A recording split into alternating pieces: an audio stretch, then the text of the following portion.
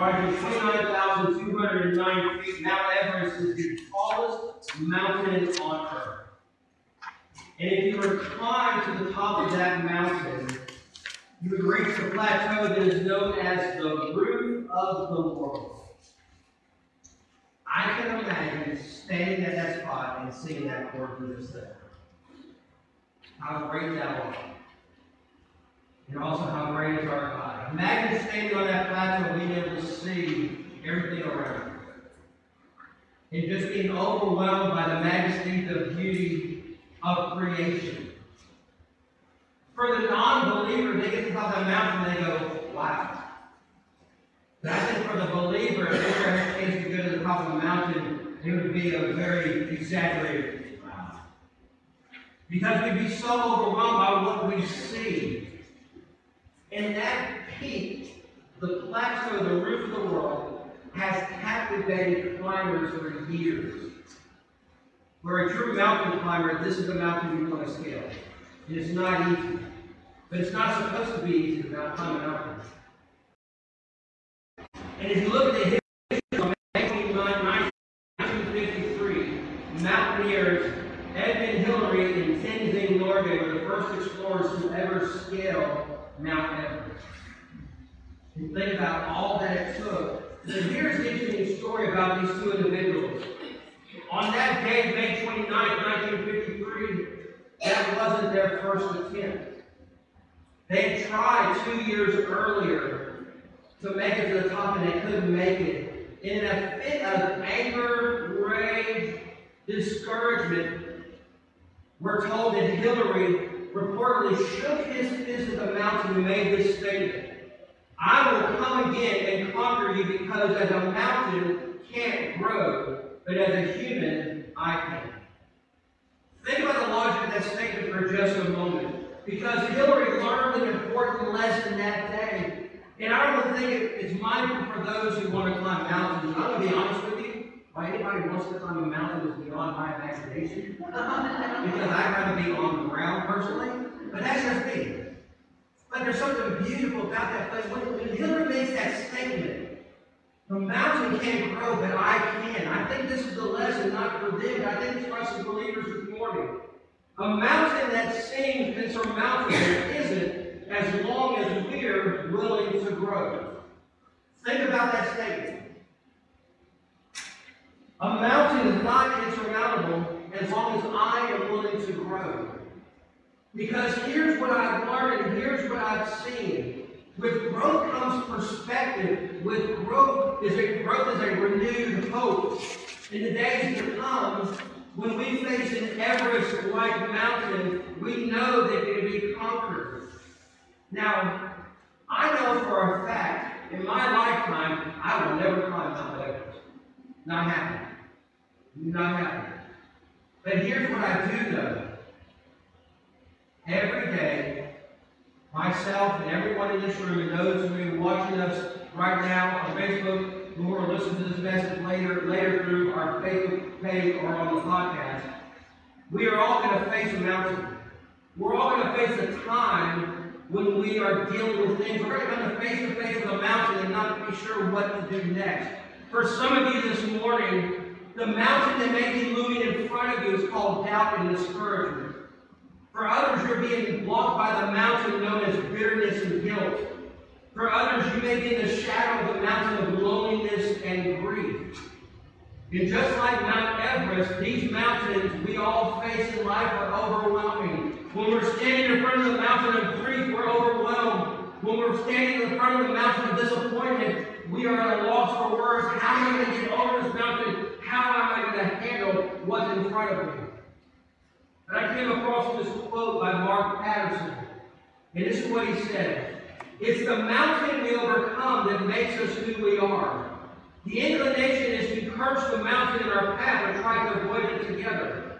Don't be too quick to curse the challenge you face, because God may be preparing you for something bigger, something better. We see this obstacle in front of us and we want to get mad about it. We want to yell at it. We want to do something to remove it. When the reality is God may be placing that mountain in front of you to get your attention this morning. He may be placing that mountain and telling you, listen, you can't get over it by yourself. You cannot do it alone. This morning, we're starting a new series simply called Move the Mountain. Move the mountain. And that sounds like a funny expression to say. Because let's be honest, we can stand at the base of Mount Everest all day and say move, and it's not going to move. But here's where I came up with this thought. Take your Bibles for just a second. Turn over to Matthew's Gospel. Matthew chapter 17, verse 20 specifically. And this is the theme verse for this series, Move the Mountain. Matthew chapter 17, verse 20. Now to give you some context, Matthew 17 starts with Jesus and Peter, James, and John going to that mountaintop and Jesus revealing his true glory. We call that spot the Mount of Transfiguration. It's when those three individuals, those disciples closest to Jesus, see him in his truest form and they are overwhelmed. But at the base of that mountain, the rest of the disciples are trying to remove a demon from a boy, and they're not being successful. They are struggling. So when Jesus, James, Peter, and John come back down from that mountain, they are confronted. And the disciples come to Jesus and listen, we tried to do what you told us to do, and we couldn't do it. And here's where we pick it up. Start in verse 20. There's just one verse that's going to lead us through this series.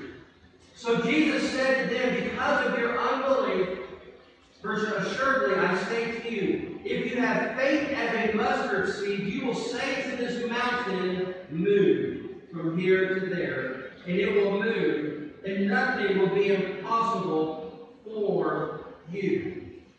Notice what Jesus tells the disciples, if you have this amount of faith, you can tell the mountain to move. Now, Jesus is not saying to physically move the mountain from point A to point B, but here's what Jesus is saying. He's giving us a spiritual truth, because you and I will face mountain-like difficulties. Some of those mountains you face may be small, you can get right over them. Some of those mountains you face will be large. You're in a struggle outside of God leading you and guiding you through those difficulties in life that seem overwhelming. Because you and I, we face these mountains in our life, but when we face this mountain in front of us, we are not called to cower. We're not called to hide in fear. God tells us that, listen, through me, walking alongside you, we can move from one side of this mountain over to the other side. So in this series, we're going to be talking about moving from one side of a mountain to another. This morning, we're looking at moving from doubt to faith. Moving from doubt to faith. How many of you this morning struggle with Scripture and what God's Word says? We all should. Because we don't have it figured out. Listen, the minute you think you've got God's Word figured out, He's going to show you something you haven't paid attention to. But we struggle with God's Word because we read things and we scratch our head and we wonder, God, why does it happen this way? Or God, why does it have to happen the way it happens? We all struggle with this. Some people this morning are struggling with whether or not the Bible is true. Billy Graham, early in his ministry, he struggled. Think about this. The world's greatest evangelist, when he started in his ministry, struggled with God's Word. He wrestled with God's Word. It's told that one night while he was on a mountain trail, he set his Bible on a tree stump. And this is when he cried out. He said, Father, I am going to accept this as thy word by faith. I'm going to allow faith to go beyond my intellectual questions and doubts, and I will believe this to be your inspired word. At that moment, Billy Graham's life was changed. His ministry was changed. Because what he said at that moment is said, basically, God, I don't understand. And I'm going to let what I know intellectually dictate what your word tells me is true. I'm going to hold this word to be true because it comes from you and you alone. And because of that, it leads to this first thought. We all doubt. Whether or not you want to believe that this morning, we all struggle with doubt. For some, faith is like sunshine. We can see it, we understand it, we enjoy it. But when doubt creeps in, it's like that shadow, it's like that cloud that blocks the sun. It causes us to wonder, causes us to shiver because of our unbelief and our doubting. And here is the reality. On this side of heaven, we're all going to wrestle with doubt. On this side of heaven, we're going to wonder about things because none of us are exempt. We can read through Scripture of individuals who went through deep moments of doubting. Moses doubted that he could lead the children out of captivity.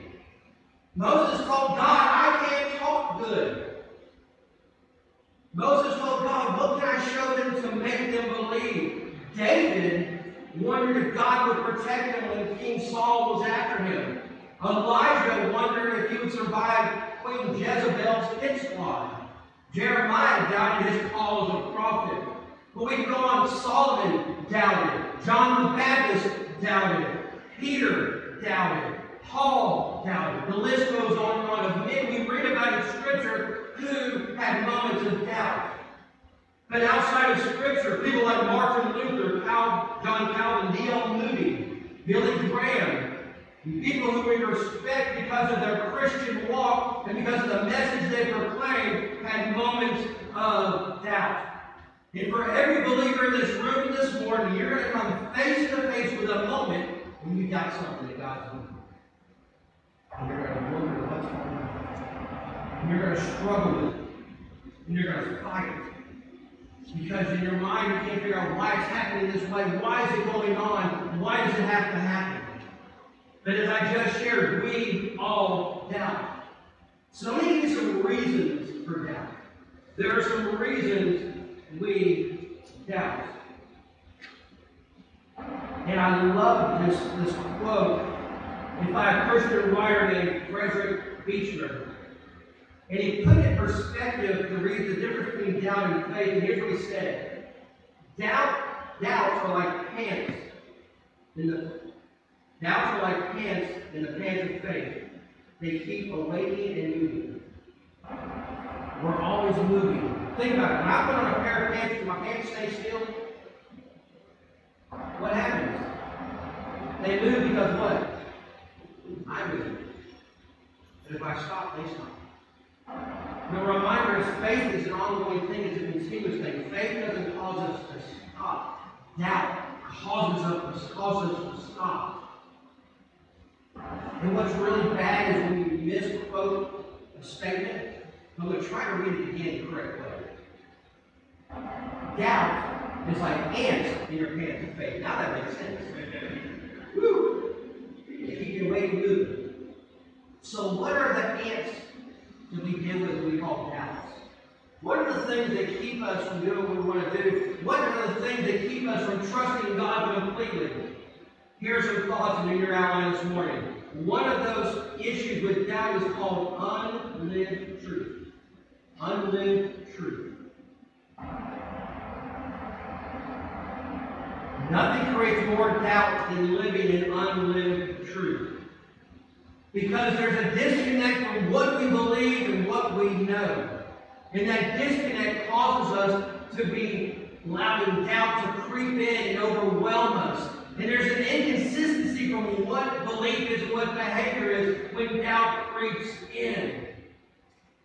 Because when I allow doubt to creep in, I'm not trusting what truth really is. And I'm not living the truth that I know in Scripture. That's a reason for doubt. It's unlived truth. But here's a bitter one I think that we all deal with. Unexamined faith. Unexamined faith. And here's what I mean by that. Many of you would stand up and say this statement with boldness and assurance. The Bible says it, I believe it, and that's settled. It sounds good when you say it out loud, but there's a problem with that. What happens when your belief comes under attack? What happens when you read something, see something, hear something that causes you to doubt what you truly believe? What happens when you look at something and you realize, maybe I need to examine what I truly believe because my faith has hasn't been challenged. Listen, it's one thing to say, I know what I believe. But it's another thing to say, I know what I believe, when my beliefs are challenged. When somebody stands in front and says, that's not what God's Word says. Is your faith strong enough? Is your faith solid enough to know what Scripture says when you're challenged? To know whether or not it's in Scripture or not in Scripture? Because too many times we don't allow our faith to be examined. We hold on to this principle. I believe it, I know it, I'm good. Until the day you're challenged. Some reasons for doubt: unlived truth, unexamined faith. Here's another big one: unanswered prayer. Unanswered prayer. Nothing will cause you more doubt than hearing silence from heaven. Because you're going to start doubting God's goodness, God's wisdom, God's existence. Because you're crying out for help and you hear nothing but silence. If you may be legitimate in your prayer, in your need, and you have begged God to intervene, and the heavens feel like they're silent, and you feel like your prayers are only making it to the ceiling and not further. For just a moment, take your Bibles, turn over to Daniel chapter 10. Because I want to show you an example of unanswered prayer. What happens when we cry out to God and we wrestle with Him hearing the response? Daniel had this issue. Daniel had this problem. He's praying about a situation. He's praying about a need in Daniel chapter 10. And notice what takes place here. Daniel chapter 10, starting in verse 4. And this is what Scripture says. Now on the 24th day of the first month, as I was by the side of the great river, that is the Tigris, I lifted my eyes and looked, and behold, a certain man clothed in linen, whose waist was girded with the gold of Ophir. His body was like beryl, his face the appearance of lightning, his eyes like torches of fire, his arms and feet like burnished bronze in color, and the sound of his words like the voice of a multitude. And I, Daniel, alone saw the vision, for the men who were with me did not see the vision, but a great terror fell upon them, so that they fled and hid themselves. Therefore I was left alone when I saw the great vision. Though strength remained in me, and my vigor was turned to frailty in me, and I retained no strength. Yet I heard the sound of his words, and while I heard the sound of his words, I was in deep sleep on my face on the ground. Suddenly a hand touched me, which made me tremble on my knees and on the palms of my hands. And he said to me, O Daniel, man greatly beloved, understand the words that I speak to you. Stand upright, for I have now been sent to you. While he was speaking this word to me, I stood trembling. Then he said to me, do not fear, Daniel, for from the first day that you set your heart to understand and to humble yourself before your God, your words were heard, and I have come because of your words. Verse 13. But the prince of the kingdom of Persia withstood me 21 days, and behold, Michael, one of the chief princesses, came to help me, for I had been left alone there with the kings of Persia. What that scripture tells us is that Daniel had been praying, and it felt like his prayers were not answered. This angel shows up and says, listen, I would have been here sooner, but I was held up by a demon. That's what he's referring to there in verse 13. When he talks about the kingdom of Persia, he's talking about his evil spiritual force that was withholding him from making it to hear Daniel and to help Daniel. And he says in that verse that Michael, one of the chief princes, had to come and help me so I could get to you. Now, it's hard to say if this is a common practice, but Scripture tells me that sometimes the reason our prayers are unanswered is because there are demonic forces that are delaying our answers to prayers. Satan doesn't want your prayers to be heard. He doesn't want your prayers to be answered. So it makes sense for him to send people to get in the way of your prayers. That's one thought that comes to unanswered prayers. Here's another one. sometimes our prayers are not answered because of unconfessed sin. Unconfessed sin. You're choosing to live in a sin if you're trying to pray to God to hear your prayers. Yet Scripture tells us that God can't be in the presence of sin. That's why he couldn't see Adam and Eve in the garden, because of the sin. Yet we're going to pray to God and say, God, help me with this, when I know I'm dealing with a sin that I have not confessed to him. I think another reason our prayers aren't answered is because of idolatry. We're putting things ahead of God. We're putting stuff ahead of God. We're putting a spouse, we're putting children, we're putting a job, we're putting an activity ahead of God. And we make that our God, and we wonder why the true God of heaven doesn't hear our prayers when we cry out. I think another reason for unanswered prayers is a lack of generosity. Listen, we are quick to tell God what we need, but we are not as quick to tell God simply thank you. Thank you for letting me see another day. Thank you for protecting my family. Thank you for helping me with a situation. Thank you that you're in control and I'm not. Thank you that you love me enough to send your son to die for my sin. We'll talk about everything else to God, but we forget to simply say, thank you. And I think one more reason that prayer is not answered is because we forget the sovereign will of God. That God is sovereign over all things. I'm reminded of what Paul tells us over in Romans chapter 1, verse 13. He says, listen, I had a desire to come to see you, but I couldn't because God had not released me from where I was. Paul understands that God is sovereign, and sometimes the reason God doesn't answer our prayers is because of his sovereignty. Because we don't need it answered at that moment, or what it is we're praying for maybe needs to happen a different way. These are just a few of the reasons that we see about unanswered prayers. But here's one more, and this one has become very evident this week. And it's undeserved suffering. Undeserved suffering. If you and I were given the opportunity to ask God a question, here's what most of us would ask God. Why does God allow evil to suffer? We would ask that question. If you and I, the average person says, what question would you like to ask God? If you could ask God one question, what would it be? Why does it pay the suffering? And then some of you would make it personal. Why does God allow bad things to happen to you? I think about the events of this past week. Between what's taking place in Texas and what's going on in our own convention at the moment. And I go, God, why? God, why is this happening? Why are we seeing this still?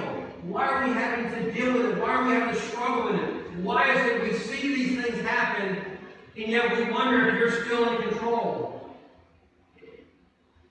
I'm reminded of a moment when C.S. Lewis, after he lost his wife, C.S. Lewis, who's one of the greatest theologians, he struggled with the death of his wife, and he made this statement in one of his books called Grief Observed. He said, the conclusion I dread is not, so there is no God after all, but so this is what God's really like, to see yourself no longer.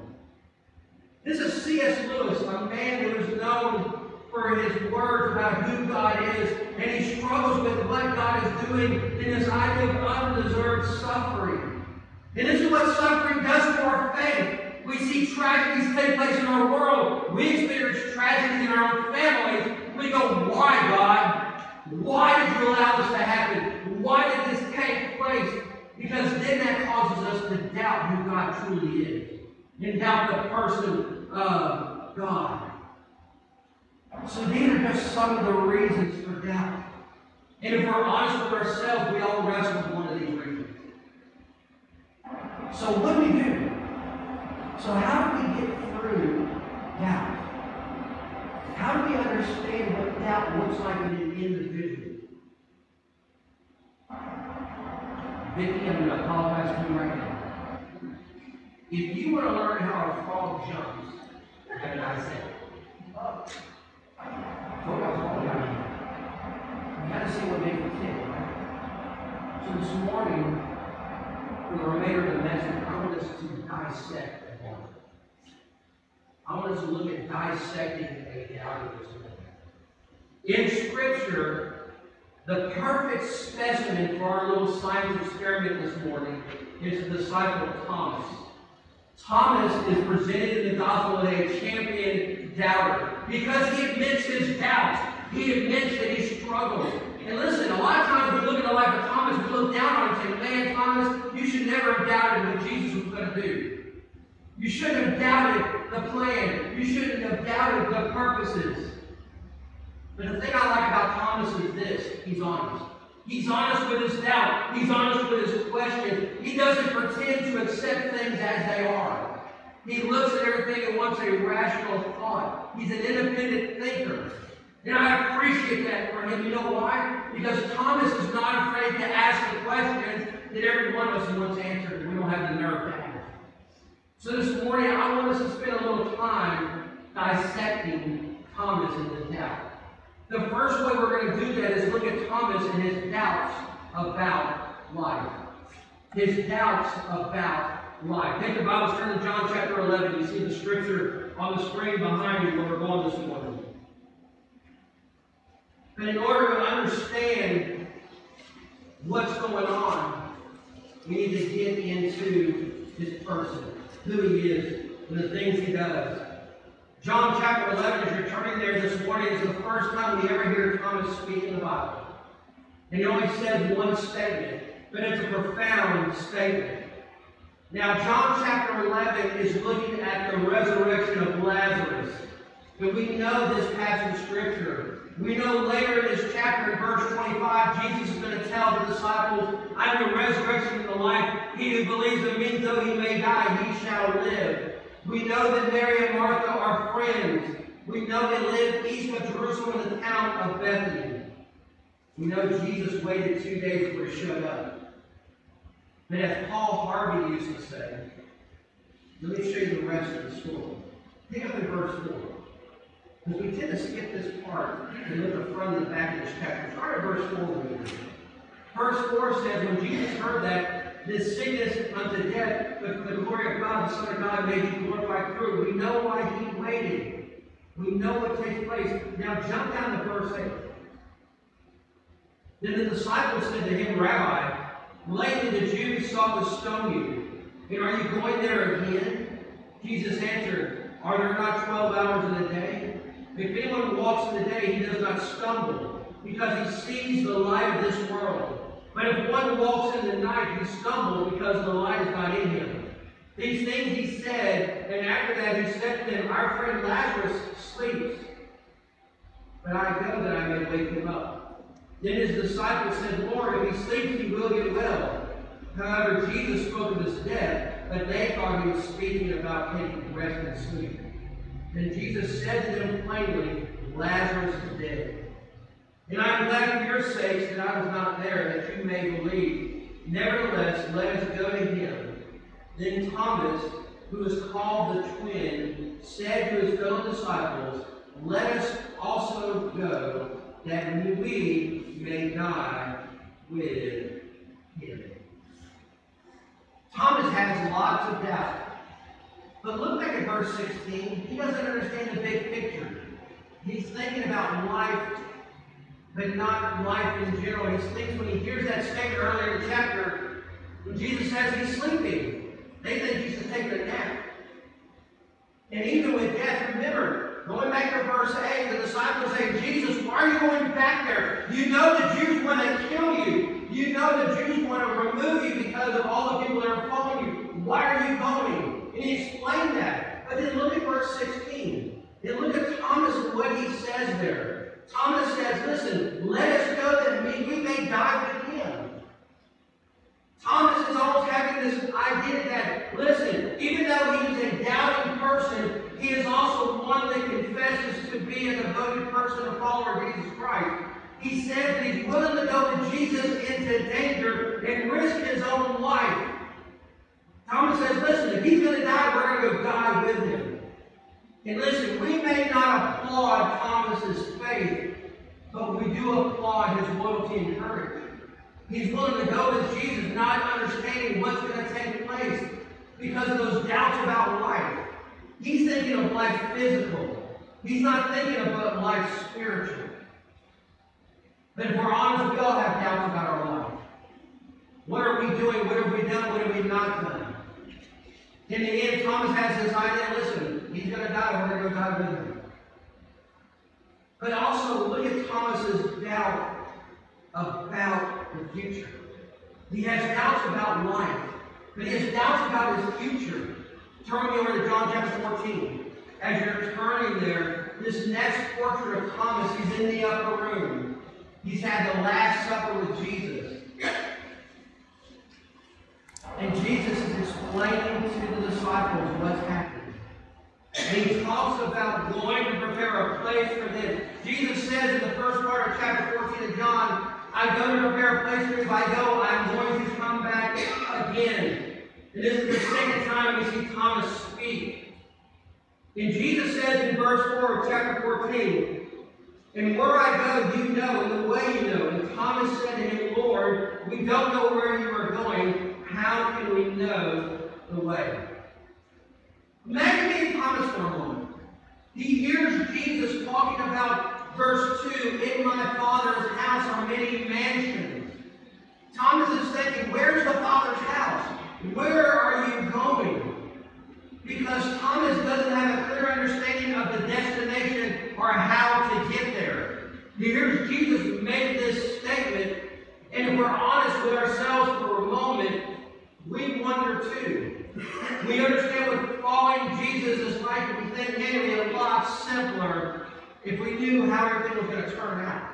Man, it'd be easier to follow Jesus if I knew what the end really looked like. Yet Jesus tells the disciples, listen, I go to prepare a place for you. And when I go, I'm coming back. Listen, Jesus makes that statement, and I'm reminded of what it says in 2 Corinthians 5:7. We walk by faith, not by sight. Thomas is relying on sight. He wants to physically know where you're going. Because again, you look at Scripture, verse 5. Thomas says, Lord, we don't know where you are going. How can we know the way? Thomas is thinking of something physical. He's thinking of a physical structure. But then we hear these words in verse 6. Words of assurance, words of hope. Jesus said to him, I am the way, the truth, and the life. No one comes to the Father except through me. Think about this for a moment. I wonder if Thomas never asked the question, will we ever hear Jesus make this response? If Thomas doesn't ask, hey, we don't know where you're going, how to get there. If Thomas never asked that question, would we ever hear Jesus say, I am the way, the truth, and the life, no one comes to the Father through me? I just wonder. Thomas asked the question. It is a legitimate question. So we really can't be too hard on Thomas because he's asking a great question, which elicited a better answer. Jesus, we don't know where you're going. Jesus said, I'm the way, the truth, and the life. I'll get you. So we go from doubt about life, doubt about the future. Here's the last doubt we need to dissect this morning. Doubts about God. Doubts about God. After Jesus' crucifixion, the disciples go into hiding. We know this passage of Scripture. We know the disciples are in hiding because the Jewish authorities want to find them and arrest them. So for 3 days, the disciples are hiding. For 3 days, they are in grief and they're mourning because their rabbi, their teacher, is gone. But then the Lord appeared to them. John chapter 20. Jesus appears to them, and they are overwhelmed. But here's where it gets interesting. Because the Lord's turning sorrow to joy, sadness to happiness. But notice who's not there. John chapter 20, verse 24. Now Thomas, called the twin, one of the 12, was not with them when Jesus came. Thomas is AWOL. Thomas is not with the other disciples. We don't dealing with. But it simply says that Thomas wasn't there. Verse 25. The other disciples therefore said to him, "We have seen the Lord." So he said to them, "Unless I see his hand and the print of the nails, and put my fingers into the print of the nails, put my hand into his side, I will not believe." This morning, when you're moving from doubt to faith, there's an important lesson here. It's one of 3 lessons we see in this little spot of Scripture. Distance from others is dangerous for doubters. Distance from others is dangerous for doubters. We live in a society that likes to isolate ourselves. We live in a society where we'd rather spend time on our phones, our tablets, and computers than actually talking to people in front of us. And if you're a doubter, it's easier for you to separate from anyone else, to wallow in that doubt, to wallow in the sorrow. And there's a risk to your faith when you choose to be separate from other believers, to wrestle with these things. And I found this statement, I think this statement is true this morning. Faith is strengthened in community, doubt is strengthened in isolation. Faith is strengthened in community, but doubt is strengthened in isolation. We struggle with doubt, and it pulls us from one direction to another. But listen, when I am wrestling with things that I doubt, the thing I need to do is be with other believers, not by myself. I need to be with others who are walking in the faith. I need to be with others who are going to be an encouragement. Again, look back at verse 25. It's the other disciples who go to Thomas and say, "Hey, we've seen him." And Thomas said, "Listen, if I can't touch him, I don't believe you. If I can't put my hand in the nail print, if I can't put my hand in his side, I do not believe." Thomas is alone. He hasn't seen Jesus like the other disciples have already seen him. And here's where we wrestle. The church should be a place where doubters find fellowship among those who don't doubt. That's why we have a fellowship of believers. So those who are struggling can come and we can encourage them. But notice what happens in this passage. Thomas is able, they go and track him down. Now look with me in verses 26 and 27. After 8 days, his disciples were again inside, and Thomas with them. Stop right there. 8 days. 8 days. Thomas is still wondering. Thomas is still doubting. Thomas is still struggling. 8 days. Then Jesus shows up and what happens? Jesus came, the door was shut, stood in the midst and said, "Peace to you."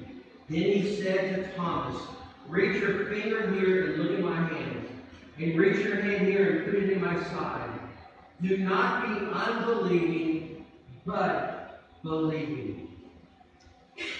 Notice what Jesus doesn't do in this passage. He doesn't look at Thomas and scorn him. He doesn't look at Thomas and say, "Listen, Thomas, you were with me for 3 years. You saw all these things I did. Why did you not believe? Why are you doubting? You saw me raise people from the dead. You saw me feed the multitude. You saw me walk on the water. You saw me cast out the demon. Why would you doubt that I'm alive? Why would you doubt that I was already with the disciples? Why would you have the audacity to say, 'Hey, unless I see the print, I don't believe'?" Jesus doesn't do that. Jesus simply says, "Hey, Thomas, look, touch, feel." And then he makes that statement at the end of verse 27. Do not be unbelieving, but believing. Which leads to the second lesson in this passage. Dependable evidence is distributed to doubters. Dependable evidence is distributed to doubters. In the presence of the living Lord, all Thomas's question marks suddenly became exclamation points. Unless I see it, I'm not going to believe. Jesus says, "Here, touch, feel." Thomas goes from doubt to excitement because he's now in the presence of the Savior. He's seen it with his own eyes because he has now seen the evidence. He now has the evidence to help him get over his doubt. Well, look at verse 28. Here's the exclamation point. Jesus says, hey, touch me, Thomas. And Thomas cries out, my Lord and my God. And then Jesus says these words in verse 29. Jesus said to him, Thomas, because you have seen me, you have believed. Blessed are those who have not seen yet, and have believed. The third lesson in this little passage of Scripture is this. Dearly treasured are those who are doubters. Dearly treasured are those who are doubters. Think about it. You have put aside your doubt to willingly follow Jesus Christ. You've never seen him. You've never spoken to him. But you don't doubt he's real. Listen, if you doubted Jesus, if you doubted this morning that Jesus Christ is real, why are you here this morning? Because you have no doubt.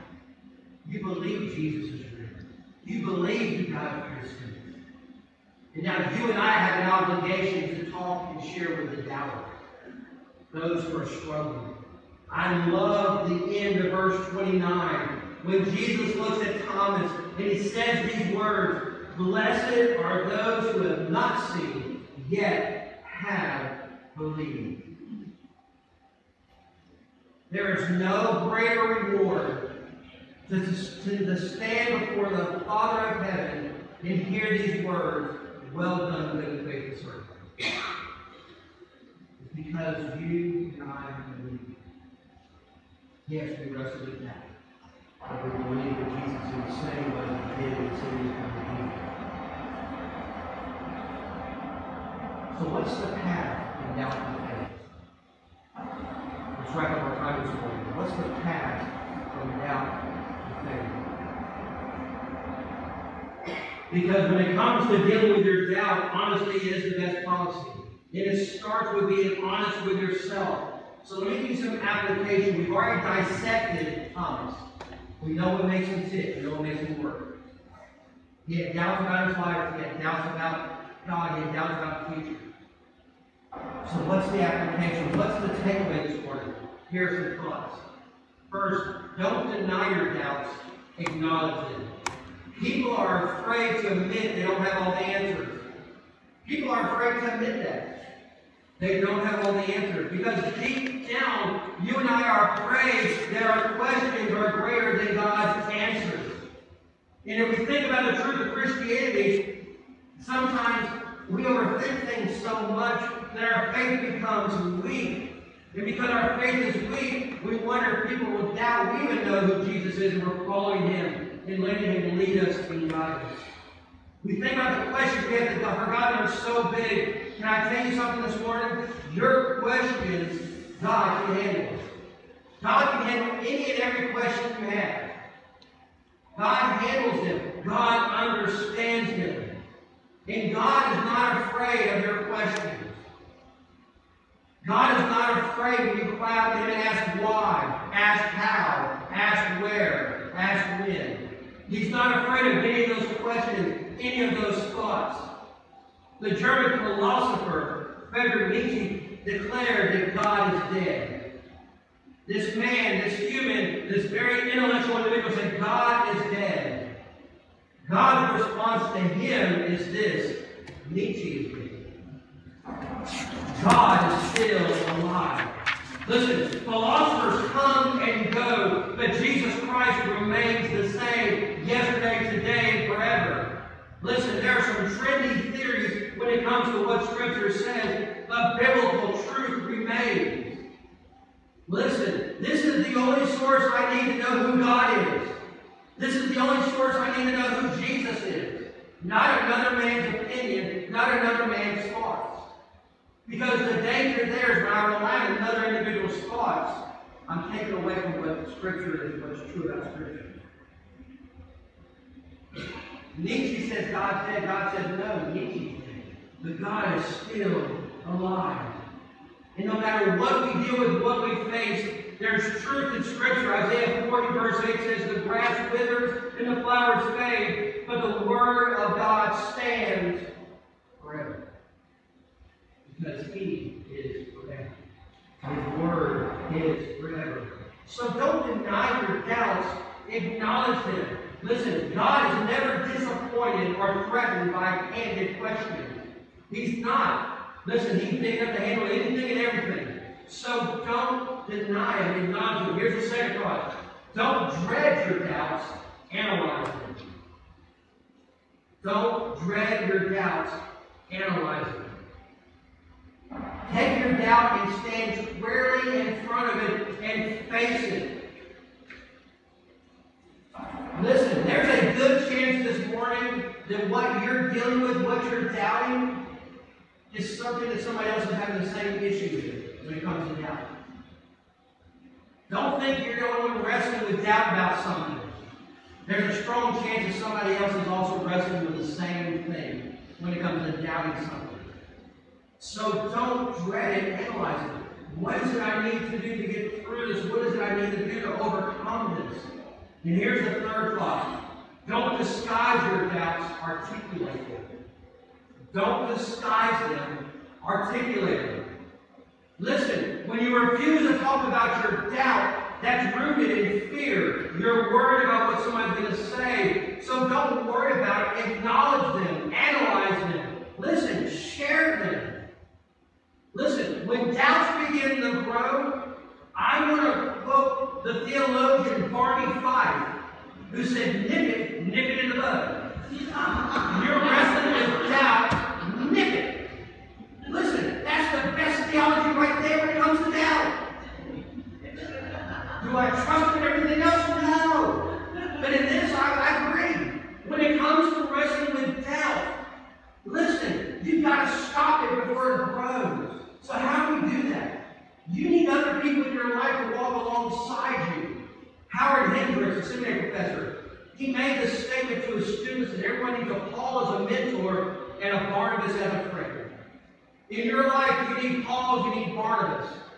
You need someone to be that mentor to walk alongside you, to show you the truth of Scripture, to be an encourager. But you need that Barnabas, that friend who's dealt with the same stuff you're dealing with, and can help you through it. But there's one more part of that equation. Take your Bibles one more time. Turn over to Ecclesiastes. Ecclesiastes chapter 4. Ecclesiastes chapter 4. Verses 9 through 12 talk about the value of a friend. And this is what Scripture says, starting in verse 9, Ecclesiastes chapter 4. Two are better than one, because they have a good reward for their labor. For if they fall, one will lift up his companion. But woe to him who is alone when he falls, for he has no one to help him up. And if two lie down together, they will keep warm. But how can one be warm alone? Though one may be overpowered by another, two can withstand him, and a threefold cord is not easily broken. Listen, you need Paul in your life. You need a Barnabas in your life. But more importantly, you need God in your life. Listen, I can have a Barnabas all day long to be a mentor, but is he going to be the mentor that God has for me in that time? I need a Barnabas, I need a friend. But is it the friend that's going to help me in my walk, or the friend who's going to be pulling me further away without the third part of that equation? A three cord is stronger than two. Three cord is stronger. Scripture says it right here. It says a threefold cord is not easily broken. Listen, when you're wrestling with doubt, listen, you talk to other believers, but more importantly, you talk to God about those doubts. So let me give you a formula as I wrap things up. Now I promise I am wrapping it up. 3 thoughts. Again, these are by another author who I've read, and I love them. And this is a 3-point statement that I would encourage you sometime this week to find a page in your Bible to write it as a guideline. Here they are. Turn your doubts to questions. Turn your doubts to questions. But then turn your questions to prayer. Turn your doubts to questions. Turn your questions to prayer. Here's the most important part of this study right here. pray your prayers tonight. So your doubts and questions and prayers and prayers. Three steps will help you moving from doubt to faith. Don't check out on me yet. Don't check out on me yet. When you do these things, when we turn to God and ask Him our questions, listen, I want you to be encouraged as Thomas was encouraged back in John chapter 20, verse 27. Do not be unbelieving, but believing. Jesus tells Thomas those words, do not be unbelieving, but believing. And Thomas never forgot those words. History tells us that Thomas would go on to India to preach the gospel. He would go to China and establish churches. He'd come back to India. He converted thousands to God and established churches. When Thomas was an old man, he was praying in a cave. And some Brahman priests who were scared of Christianity, would overtake Hinduism, came and thrust a spear into Thomas. And they dragged him to a nearby chapel, and they laid him next to a cross. And Thomas prayed these words, Lord, I thank Thee for all Thy mercies. Into my hands I commit my spirit. Those are not the words of a doubter. Those are a word of a man who trusted in his Lord and Savior. A man who had questions. A man who had doubt. But a man who overcame those doubts and trusted God, not having all the questions answered. Thomas conquered the mountain of doubt and faith. My prayer for every one of you here this morning is that when you are able to conquer this mountain, that you can have the boldness and assurance to make the same statement that Thomas makes. That you can stand before the Father and say, I thank You for Your mercies, and into Your hand I commend my spirit. But it starts with moving forward and getting over the mountain. Every head bowed and every eye closed. This morning, some of you came here wrestling with doubt about something. It may be doubt about a relationship. It may be doubt about work. It may be doubt about your walk in faith. But every one of us came in this morning wrestling with some form of doubt. And the doubt may not be crippling us. The doubt may not be causing us to cower and fear. But we're wrestling with doubt. This morning, as we move into a time of invitation, a time of response, I want to encourage you this morning to let go of that doubt. To trust God with whatever it is you're wrestling with. And let Him be sovereign in all things. But this morning, I want to remind you that the only way you can let go of that doubt and truly give it to the Father is by knowing the Son. Jesus tells Thomas in John 14, I am the way, the truth, and the life. No one comes to the Father except through Me. The only way you can let go of that doubt and move from the mountain of doubt over to faith is by letting go and trusting Jesus as Lord and Savior. This morning, that may be what you need to do. This morning, you may be wrestling with doubt because of some of the reasons we listed. Because your faith's been tested. Because you're dealing with things you shouldn't be having to deal with. Take those doubts and give them to the Father. So as we sing, open your hearts to Him.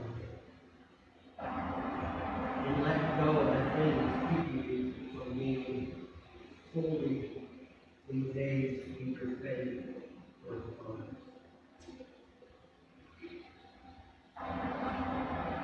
Father in heaven, as we enter into this time, Father, we enter it with an attitude of humbleness, gratefulness, but Father, we also enter into it with an assurance that's based on our hope.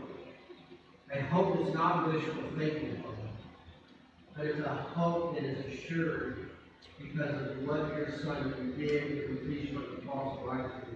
Father, this morning there are some here who are wrestling with doubts about many different things. Father, my prayer as we get ready to sing in just a moment, that it would take that doubt and let it go. Father, that it would turn that doubt into questions. And Father, they turn those questions into prayers and give those prayers to you. That's my prayer this morning. Father, use this time. May you glorify the one faithfulness. Praise your Son's name.